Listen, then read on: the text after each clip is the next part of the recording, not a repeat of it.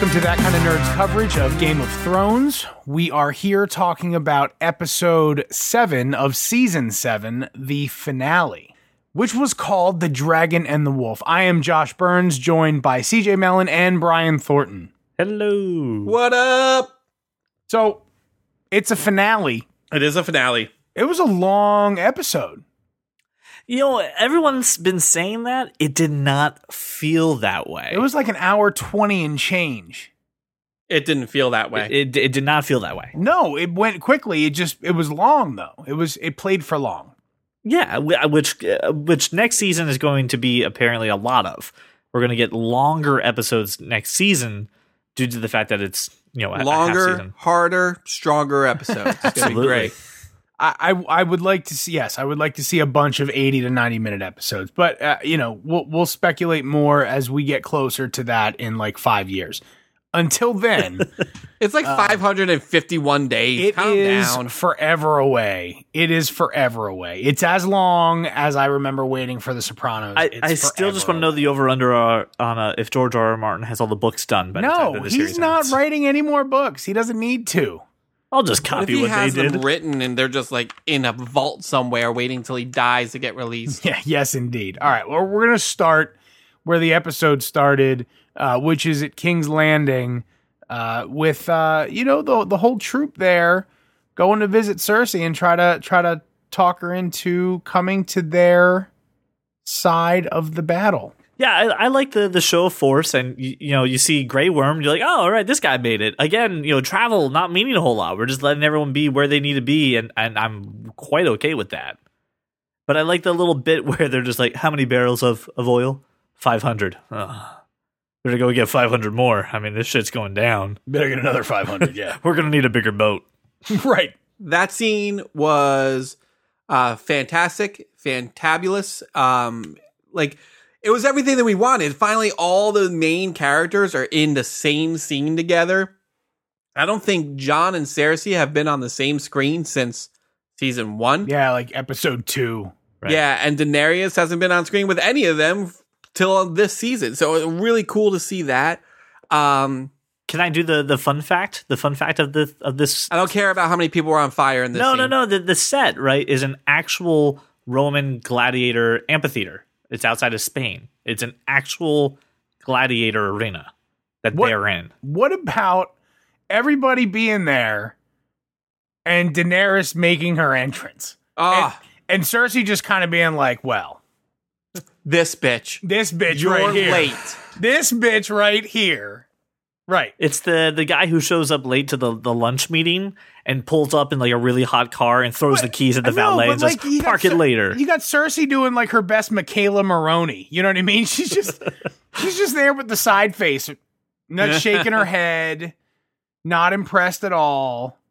Inside everyone's shitting their pants, including her, but she's like, I can't say anything. I am refusing to talk first. Right.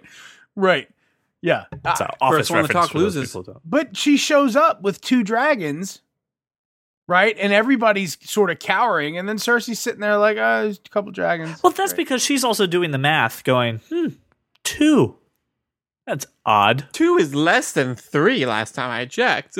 I mean, if I was Daenerys, I would just bring the 1. But listen, the entrance was really cool. You're destroying shit, and you get the little dragon wing escalator going down. I mean, like it's a powerful moment, and knowing that dragon is obviously not real, but the freaking effects just make you in that moment go, oh god, if I was there, I had brown pants. Better wear brown pants. This guy got the right idea. He wore the brown pants. All right. So you've got Tyrion tries to open the discussion, and then Euron decides he's going to muscle up and interrupt everything. And look, so my initial reaction was, you need to sit down and shut up. You sit down and shut up. But I'm usually in the minority there. So, I mean, thoughts on Euron Greyjoy? He needed to sit down and shut up. All right. He definitely needed to sit down and shut up, but I love that he had to wait until someone else was talking to be like, you know what, I want to talk instead. I want to be the big guy right That's here. the thing I don't like about him. Like, I want him to die badly. Oh, yeah. You're supposed to hate him. Remember, because we're starting to like some characters that we hated. Like, we hated Jaime Lannister. Now we love Jaime Lannister. It was our on our Facebook feed, like Brian Roman or some such other person who's been interacting with us frequently about Game of Thrones said that there's just been a 7-year build up to going, okay, incest isn't terrible. Yeah, that's I think that was Brian. Yeah. Not terrible. And it took 7 years for us to get there, apparently. And Euron, just with this scene, it's just really just, even Cersei's like, oh, really? Like, you have to be that asshole. He's the asshole at the meeting that wants to be like, before we start, I have a series of questions. We're going to get to that whole, we're going to get to it all. Listen, I have one quick question. It's in 6 parts. Right. It's just like, this meeting isn't about this. We're here for something else. And I mean, Theon doesn't, I didn't see Theon even care about really what was being said. Like, he didn't visibly just give it up. Like, he didn't cower at that moment. And I thought that was good on Theon. All right. Yeah, Theon's growing a set. I mean, what I found interesting, the Hound's interaction with the Mountain right before everything starts. This isn't how it ends. You know who's coming. You know who's coming for you. Right. That was really cool. He means he's coming for you. Oh, yes. The Hound is coming for you, and that is going to be a battle. I even like the moment too where he's got the coffin or the box with him, and the Lannister guard's like, "What's in there?" He goes, "If you touch that, I'll kill you." Right. And you're just like, "All right, Hound, you're good," because that guy obviously wants to open it. And I'm imagining that the scene, it's like, don't push this button. Right. I'm imagining the scene is the rest of the Lannisters going, "Who's going to open it? Are you going to open it, Jim? Are you going to open it? You're not going to open it? Ah, you pussy, Jim." Well, the crazy thing is, you've got the the Hound who just sort of puts this thing on his back, and this crate doesn't weigh 5 pounds, right? It's a giant wooden crate. The thing probably weighs as much as a full-grown man, and then he's got this White Walker inside of it, and he's just, I'm just going to carry it up from the pit, put it down, kick it over, and then this thing goes barreling after Cersei. And I'm just going, oh, this is interesting. Everybody flinched, which was the best thing. Even the people that knew that it was coming. Right. And as a viewer, they give you that first person perspective, and they have it jolt at you. And it's like the first moments that you see zombies in, don't say Walking Dead. I was going to say 28 Days Later. Okay, much Or if better. you're going to see Dawn of the Dead, or heck, even the Shaun of the Dead ones, where they're just like, oh, these people will totally just murder you. And it was a jarring moment. And I know I jumped in my chair, and I can only imagine being there when that's happening. Like, you've got to lose your freaking mind. Not only do you got the dragon scaring the shit out of you, now you got like a zombie coming at you. Yeah, no, it's terrifying. Qyburn actually was fully tumescent. Qyburn was the only person who was just like, yeah. Qyburn is like, I'd like to do some experiments with you. So look, it's at this moment that you kind of see Euron for the first time act like a bitch, like a baby back bitch, Like a biggity bitch. Hey, can these things swim? No, I'm out. It like pulls the ripcord, ejects. And that moment there made me not believe Cersei later on when she was like, oh, you think he ran away? I sent him to go get some mercenaries. I was like, nah, he was fucking terrified.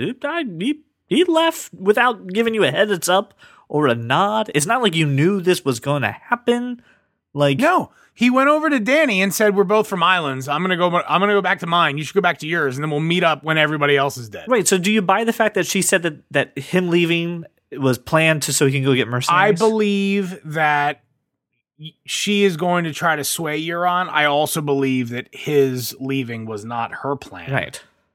But I mean, I also, if I could, Brian, could you keep tally of how many different ways CJ says Cersei in this episode? It's been 3 different ways thus far. And it annoys the fuck out of me every time. That's why I do it.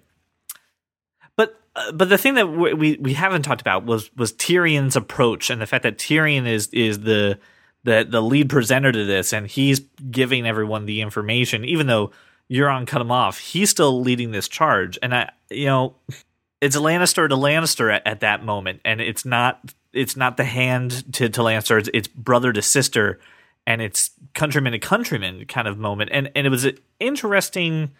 I don't know why they chose Tyrion to lead the conversation. I really thought Jon would have made a better speech or somebody else. Tyrion's the most well-spoken. Yep. For As sure. much as we love John, John is just going to be like, "There's White Walkers coming.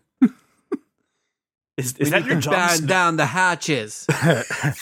I know nothing. I know nothing." That is Like, terrible. I've No. already bent No, the okay, knee. so he would have been listen, more I of the- can't do Jon Snow. I can kind of do Irish. That's he about would have it. been the aliens guy from the History Channel, right? He just would have talked nonsense and conspiracies. Right, and everyone like would have been John turned is off. not convincing. Like, think about how long it took to convince Danny. Yeah, the problem is he's not only like not eloquent, he is also like singular minded. Like he just is going one direction. He can't process multiple thoughts. And he's that guy who's just like, "Hey, we got to do this." He's and Ned then people Stark. go, "Yeah," but people go, "Why do we have to do this?" And he goes, "Cause you gotta." Because it's the Duty. right thing. Yeah, Because it's duty. the right Right, thing. yeah. It's your Because he's duty. got, so he's got no and at like. least Tyrion understands the nuance of what's happening. All right, yeah, no, I stand corrected. Then. which is why he's leading the charge. But then you've got Cersei's like, oh look, it seems pretty simple to me. Like I can do this for you if you'll bend the knee. And he's like, oh, but I've already bent the knee. And everybody's like, no. yeah, you can hear the collective, Like collective just head hands hitting slap. the forehead. Yeah, just Yep. head slap. No, you don't say that. You tell her what she wants to hear, and then you do what you want to do anyway. That's how the Game of Thrones works. He's Ned Stark. I mean, He he's is Ned Stark. He's the true believer. And did he bring up Ned in this episode that people said this about my father and then this is how he died? Or was that last episode? No one remembers. Okay. Prior to or post Cersei storming off, and prior to sort of maybe the most interesting scene, Tyrion sort of turns to Jon and says, "Have you ever considered learning how to lie just a bit?"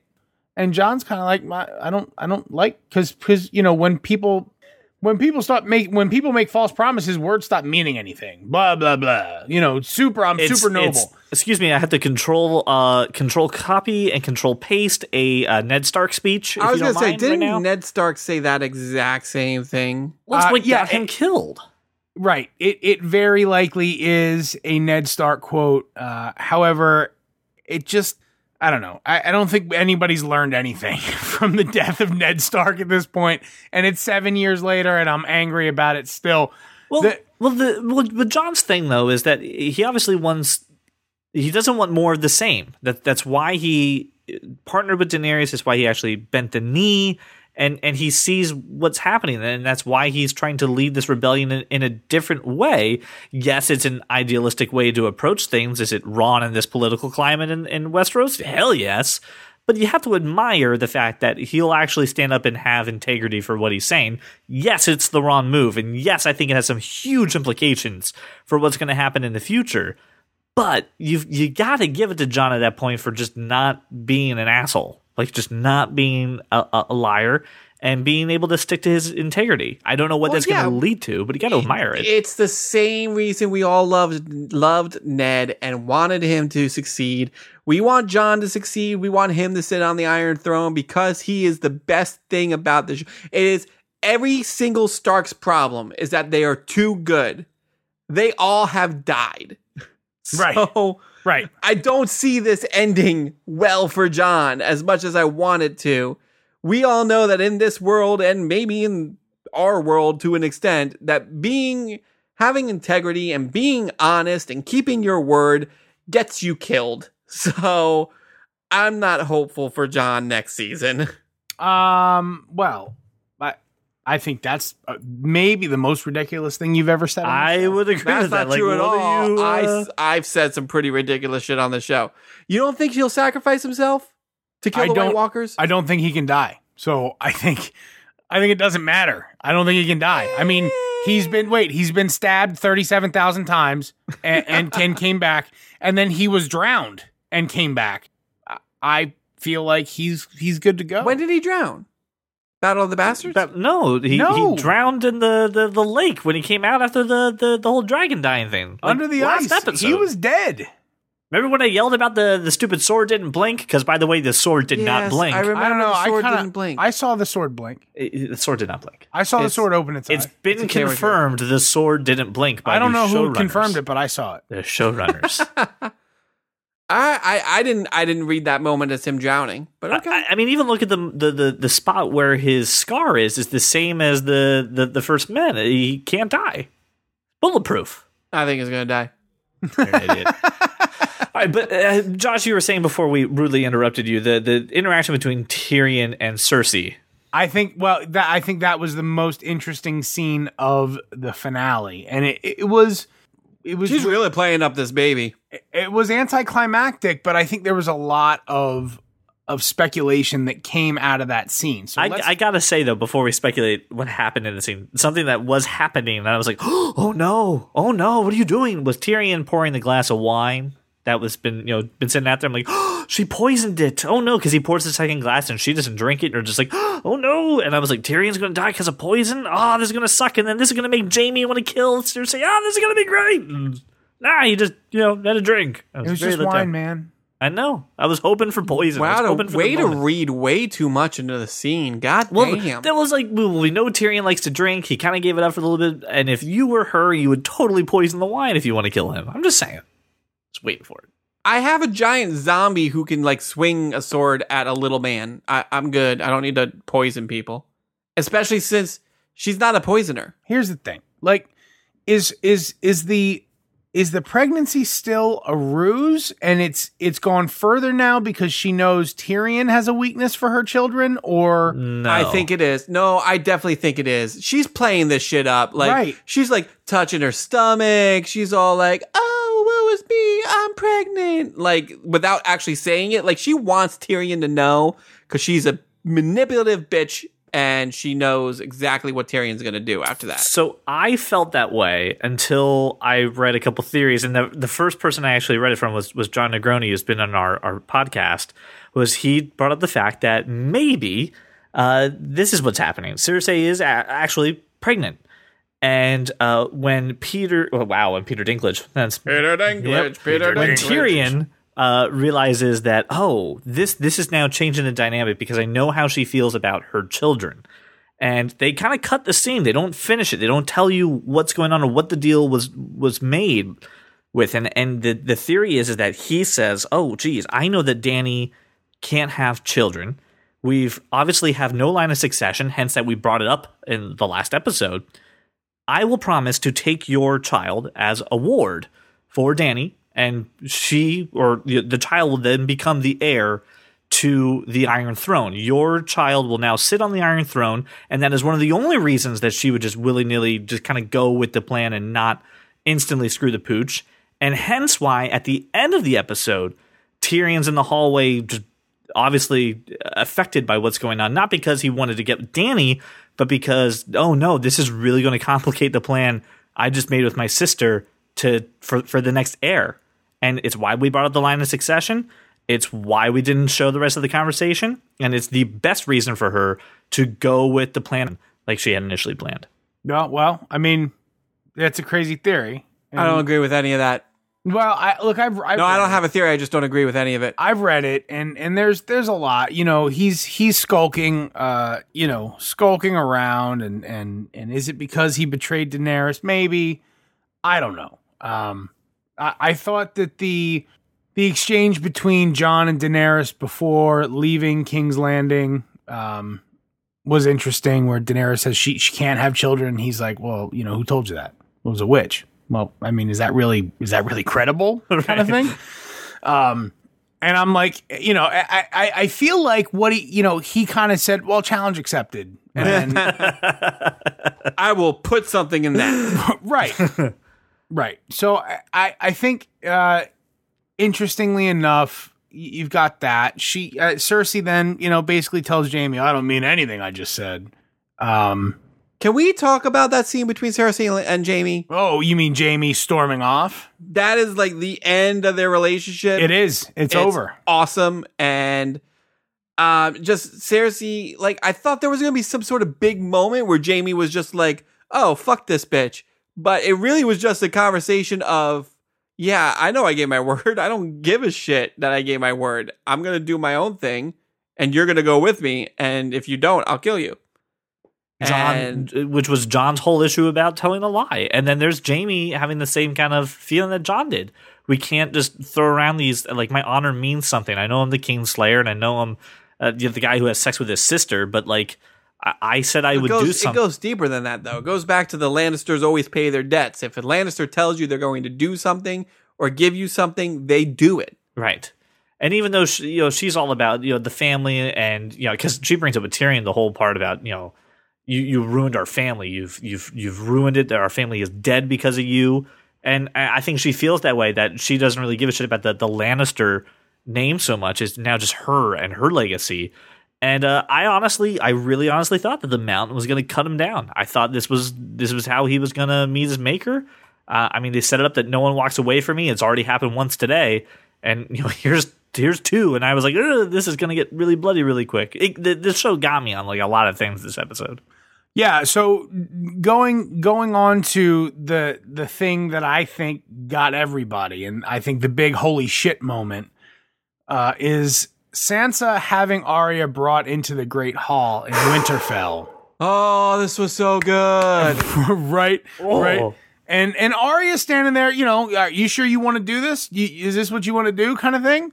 And Sansa starts reading out her charges: treason, conspiracy. Everybody's going, oh, you can't possibly. And then she turns to Littlefinger.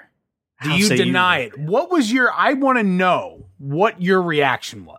You've seen Tiger Woods after he makes the fist pump, the fist pump in the air. Like if there was a truck nearby, I would hear a horn. Yeah. My wife, my children were both sleeping, and my wife and I are trying to celebrate without making a fucking sound.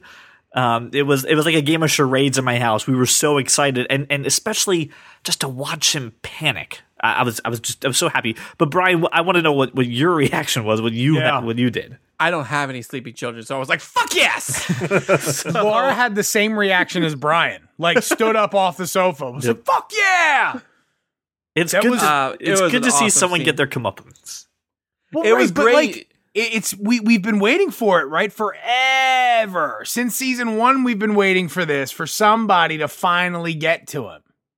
Well, and I don't know if it was maybe last week or maybe 2 weeks ago where we were saying, oh, Arya and Sansa, they seem at odds with each other. And we were like, are they playing him? Are they not playing him? And then someone brought up, or I read somewhere, it's just like, I believe it was me that said Arya's totally playing him. Right. But the other part of that was, don't they have a brother who can see everything?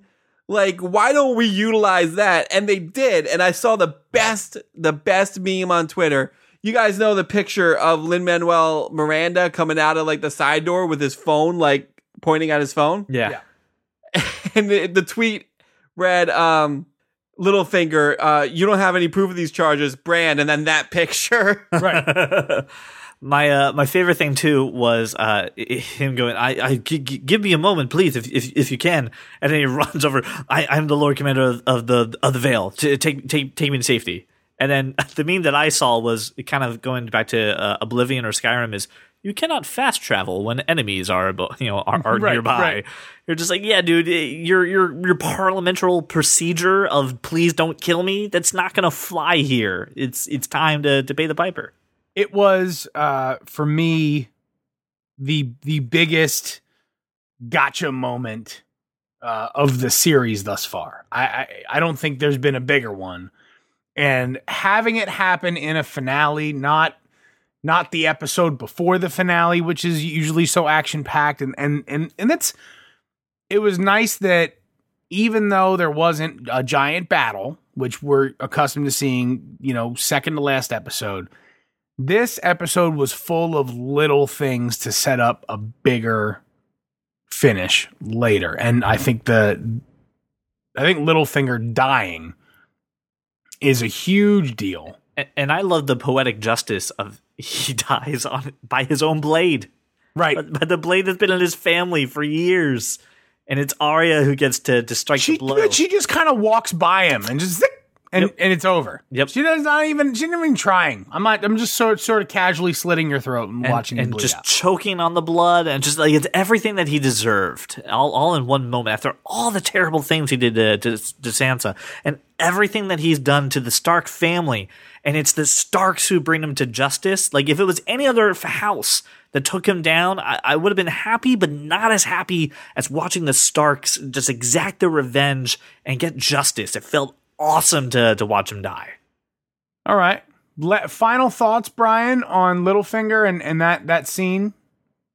The look on his face was fucking priceless. I'm begging you, please. Oh, God. It was very good. When they turned to him, he's just like, fuck what? What? That was fantastic. I am glad to see Arya scratch somebody off of her list. And yeah, I've been waiting for this guy to die since season 1. This is one character that I've not hated and then liked. So this was a very satisfying moment. I agree. The other Winterfell part for me that was very enjoyable, probably the biggest chuckle of this episode for me, was Sam arriving and sitting down with Bran, and Bran is like, "I'm the three-eyed raven," and Sam's like, "Well, that's nice." That's nice. And I lost my shit. Great. That's nice. What is that? Could you explain what that means? I see everything. Oh, good. Yeah, it was just a very sort of innocent, awkward Samwell Tarly type conversation that I thought was great. What I don't understand though is that Sam and Bran are talking, and Bran's like, "Well, we have to tell Jon that he's a Targaryen," and Sam's like, Bron's like, "His name's not Jon Snow, it's Jon Sand, because bastards in Dorne are named Sand." And Samwell's like, "There was an annulment that I read about or heard about. So he's not Jon Snow, he's actually Aegon Targaryen." How does Bran not know that if he sees everything? Well, Bran's like, "Wait, what?" It was a secret. It was a secret ceremony in Dorne. That Dorne, the person who can't see everything can't see? Well, I think the three-eyed raven historically has been sort of limited to areas where, like mainland Westeros. Well, the old gods, right? Oh, okay. Yeah. And Dorne doesn't really have that so much. So I could see there being limitations there, and certainly outside of, like CJ said, mainland Westeros, there's going to be a problem. I'm also just thinking, just the all. If you can see all, like, you're going to lose something. Like and like annulments and secret weddings are probably not under his purview. But I love the fact that Bran's narrating this scene. We get to see the actual wedding, which was sweet. But Bran's narrating, and then you get to see Jon and Snow, right? And Jon Snow and Dany just we're narrating the incest as it's happening. Like, hey, just to remind you, while you're rooting for this to happen, that is an aunt having sex with her nephew. Just so we're all clear, right? And that's what's happening now. I think that was done on purpose, because everybody that I talked to was all like, "Yeah, I really wanted it to happen, but not like that." Yeah. Like. They're just like, I didn't need to hear the story about how they're related while they're doing it, having relations. And I'm like, you realize that was done on purpose just to make you feel that way. But Aegon, that's cool. I mean, now here's my question. Do we call him Aegon now? Do we call him Jon? What's the protocol for naming? I'm calling him Iggy. Iggy Snow. Why are you calling him Iggy? He's got this awesome cover of Ice Ice Baby coming. Because it seems like a good nickname for Aegon. I'm still calling him Jon Snow until... I'm just saying, with that fur blanket he's wearing, he's so fancy. You mean the IKEA? The IKEA? Yeah. Yeah. I get the I'm so fancy song. I'm so fancy. Listen, I'm going to call him Jon until he embraces his Targaryen thing. But listen, his mama called him Iggy. I'm going to call him Iggy. We finally got confirmation, though. Like, this is now officially canon that they are related, that this whole theory happened, and all this is confirmed. We actually get to see the wedding. So, I mean, like... And the only people that know it are Sam Tarly and the Three-Eyed Raven. So, we've got quite a long way to go from what we know now and everyone actually following this guy. Now, here's the question, and we've talked about this before, and I've bitched about no one cares about the paperwork, but what does Dany do when she finds this out? She keeps banging him.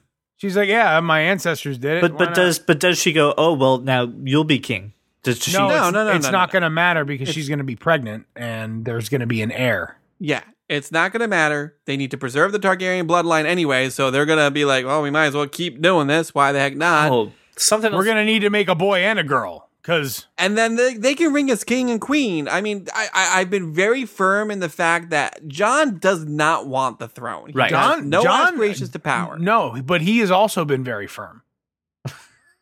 Oh, he was very firm in that scene. In I that think we scene, all yeah. were a little firm there. Yeah, like, tumescent. Yeah. So he doesn't want power. He doesn't want the throne. So even if he is the rightful heir, he's going to be like, I'm going to follow you wherever you go. If you want to rule together, let's do it. I don't care. You wear the pants in this relationship. I just am the one who's supplying the seed and, go from there. Something you said reminded me of that. You said that she wants to preserve the Targaryen bloodline, and it dawned on me when Dany was actually in the arena that this was where the Targaryens came to power, and they had dragons In the dragon pit, right? They had dragons roaming the skies, and they were everywhere, and just how crazy that must have been in that moment of history. And then, Yeah, no one's talking about the fact that if we want more dragons, a little dragon incest is going to happen. too. right. Just saying. And then we're also at the fact that we get to see just how quickly this family fell, and just how kind of important. I mean, like I really got the importance of her wanting to come back here. Like it actually meant something to me now, instead of this just I have to I should be the rightful person because all the people who are on the Iron Throne are bad. It's like no, this is the heritage. This is where we came from, and this is the town that we built, and someone took it away from us. And it never dawned on me that way, and it made me kind of connect with her a little more. And I was kind of happy to learn all that. Plus, really tiny dragon skulls, which were weird. How small the dragons got, and look how big they are now. Even more so when everyone learns that Robert's Rebellion was built on a lie. So Yeah, that too. Well, that's none of my business. I did my best Kermit sip. But before we talk about the conclusion of the episode, there was a scene between Jon Snow, aka Iggy, and Don't make that Theon. catch on, please. Theon, where Yes. essentially Jon forgives. He says, "What I can forgive you for, I do. You're a Greyjoy and you're a Stark," which was all right. I'm liking this little. I was goosebump misty. action. Yeah, I get the vapors a little bit. But then Theon takes on a guy who beats him to a pulp and then tries to knee him in the balls 3 times, and then Theon kills him by beating him to death. I mean, just give me thoughts, just a couple on Theon, his arc right now, and what you expect. I feel like Theon is finally getting over the traumatic experience that he underwent over the past couple of seasons. He looks up to Jon. He sees Jon as the closest thing to Ned Stark, and he always looked up to Ned. So I mean, I love that interaction between the two of them. I thought it was very much like a conversation you have with your brother. Like, dude, I'm sorry, I fucking totaled your car. And you're like, it's fine, man. We're brothers at the end of the day. You're like, I'm pissed, but I forgive you.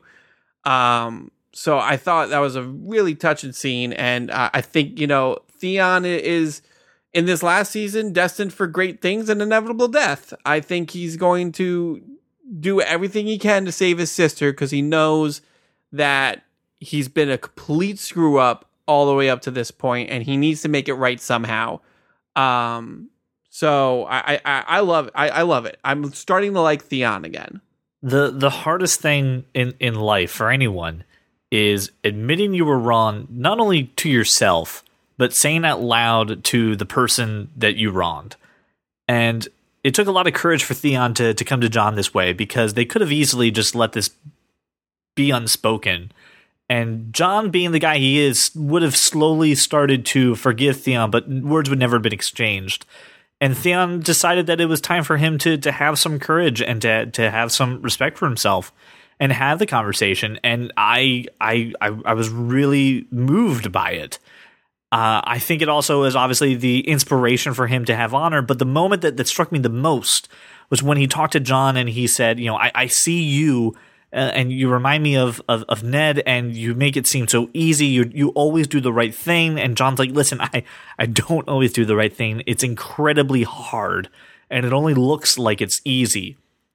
But, just like you said, I'll forgive you for what I can forgive you for. And seeing that kind of relieved, I think put the courage back in him to go after his own family, because he is both a Stark and a Greyjoy. And he's been stuck within these worlds, and he's been pulled apart from it. He's been tortured because of it.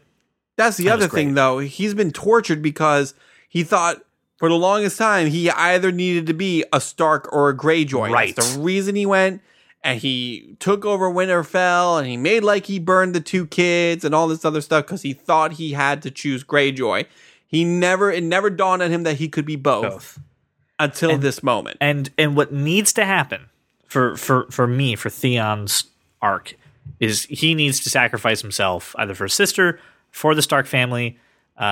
He can't live. I think in order for him to be at zero, for him to be back to balanced and to be at peace, he needs to sacrifice himself for somebody else. He needs to make that sacrifice. And I think it'll be good. And I think it will redeem that character for all the terrible shit he's done. And all the stuff that was done to him. I think he'll be at peace.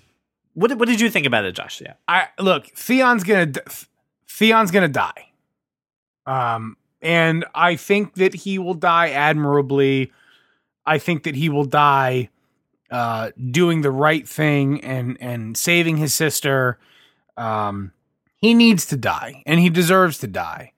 But he's made amends. I mean, a million times over. If you didn't read the books, you don't know the atrocities he suffered as Reek. I mean, you can imagine, but you don't know. I do know. He has done his time for sure 10 times over. So it's having Jon forgive him and having him sort of venture out on his own is a bonus for Theon, but he's still going to die and die well. I want to wrap this up with a very brief discussion. Your impressions of we went from, sort of episode 1, seeing a creepy little girl, to now an army of the dead hits Eastwatch, and we've got the Night King riding a blue fire spitting dragon. Viserion doing what dragons do, but tears down a magical wall. When it was the scene right before that was the ship that Dany and Jon were on, the Targaryen emblem in the sun, and I looked at my wife and was like, this episode is way too happy. What's gonna happen? This scene with the fog coming through, the White Walkers showing up, everyone losing their freaking mind at the wall, only to have the damn dragon just come out and just breathe fire, not ice, but whatever, cool. Blue fire. I'm fine with blue fire. I was right. Or plasma. You were right. You were right. I love being right. Was incredible. It was absolutely incredible. Then we see a lot of characters. We got a lot of red shirts dying, but I don't know how Tormund and Beric are still alive. I thought that was a cheat, but whatever. It's not a cheat. They should have died. The whole wall should have died. Everyone should be dead. Tormund Giantsbane has They got lucky rabbit's feet. Listen, I get it. They got away. Okay, it's fine. How do you know they got away? He's a survivor. Beric Dondarrion is a survivor. Yes, part of the wall, Brian, is still standing, and they were bolting that way. They're alive. The thing that got me, and the thing that I noticed right away, and I thought I was a complete Looney Tunes for it until I saw it on the internet the next day. Because I even asked my wife, "Did you see that?" She said, "No, you're crazy." Was as the army was walking down towards Winterfell, they were going through a little passage, and they formed the Stark emblem. They formed the freaking direwolf right there in the path, and if you freeze frame it, you'll see it. Like they were a college band? Like they were a marching band, exactly. And they formed the sigil of House Stark. And I looked at my wife. They formed a wolf. Are you kidding? No, seriously. I can get you the screenshot. Give me the screenshot. I require proof. In the show notes. I don't believe you. I think this is totally coincidental, by the way. No. Oh, absolutely. Like the wolf opening Like its eyes. like Longclaw blinking. No, because it feeds into a way bigger theory now. Longclaw blinked because he knew there was incest coming. And, and the wolf Longclaw opens its eyes when incest is near. This as the guys look at the picture I'm sending, you can obviously go to our show notes to see the link for it. This feeds into a huge theory about Brandon and Night King, which we're not going to get into, but this moment means something. This is not accidental. This is not the wolf blinking because of deposit on the freaking hilt. This is I someone think it looks like a bunny. had to pay a lot of money to make this happen. This is very important. I just don't know what it means, but it really puts fuel on the fire if you are following the Bran Stark is the Night King theory.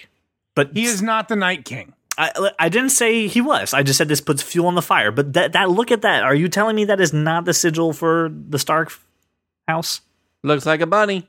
Josh? This isn't like if you close your eyes and squint and then turn your head a little sideways and take 12 feet back. It reads kind of looks like President of the United States. Right. It's not that. This looks like the sigil of House Stark. It doesn't look like anything. It certainly doesn't look like a wolf. Dude, I get it. I don't buy it. I don't buy it for a second. I just don't know why they would cut away to show them at a formation like this, because when they came to the wall, they weren't. Okay, that's fine. Have you ever watched a collegiate band? Yes, I mean, that takes practice. Right? And these assholes Don't they just stumble around. Right. I get that, which is the defense of calling this thing, BS. It is BS. But I don't buy it. anyway. For a second. I'll figure out how to cut that around. But I saw this. I saw this when it happened, and I thought it was crazy, and I know I'm not the only person who saw it, so I feel good that way. And I may be completely wrong, and maybe reading into it, whatever. But I thought it was interesting. I thought it was at least bringing it up. As interesting as it might be, can I get just a 1 sentence or 2 sentence wrap up from each of you on this season of Game of Thrones? Everybody is finally where they need to be in order for the show to conclude, for this story to be over. This season was fast paced in a great way. Nothing felt rushed. Everything felt like we needed to have everyone where they needed to be physically, emotionally, strategically. We did set up a huge issue with what's going to happen if the North and the South don't work together, and that's going to cause a lot of issues and a lot of problems. But the most telling scene, the thing that kind of summarized this whole season, was when Jaime Lannister is leaving King's Landing and a snowflake falls on his glove, and he realizes that the South has now officially met winter, and winter is coming, and the world better prepare for it. Brian? Mine is not nearly as eloquent as any of that bullshit. The entire season as a whole, I think it's a great season. I enjoy the story thus far that is being told. I feel like the season's pacing feels off compared to what we're used to. I am not sure whether or not that is a good thing or a bad thing. I'm still undecided on that. But I think there are some very interesting things in store. I am extremely happy with the way that the character development has happened, and the stories have kind of started crossing together and becoming one storyline now, which is really good to see that we've waited 6 seasons to see some of these people on the screen at the same time. And it's nice to see that happening finally. I'm extremely excited for next season and seeing some of these people die or maybe not die. We'll see. But yeah, I think this coming season is going to be intense. I think Dany and Jon are going to be fighting a war from both ends between the White Walkers and that bitch freaking Cersei Lannister. And I think it's going to be cool to see how that kind of turns out and plays out in this next season. So there you go. There you have it. I want to thank everyone for joining us for this season's coverage of Game of Thrones. We will be back in 5 or 6 years with the next season's coverage of Game of Thrones. It's been a pleasure bringing this to you each week. Thank you for listening. We'll see you soon.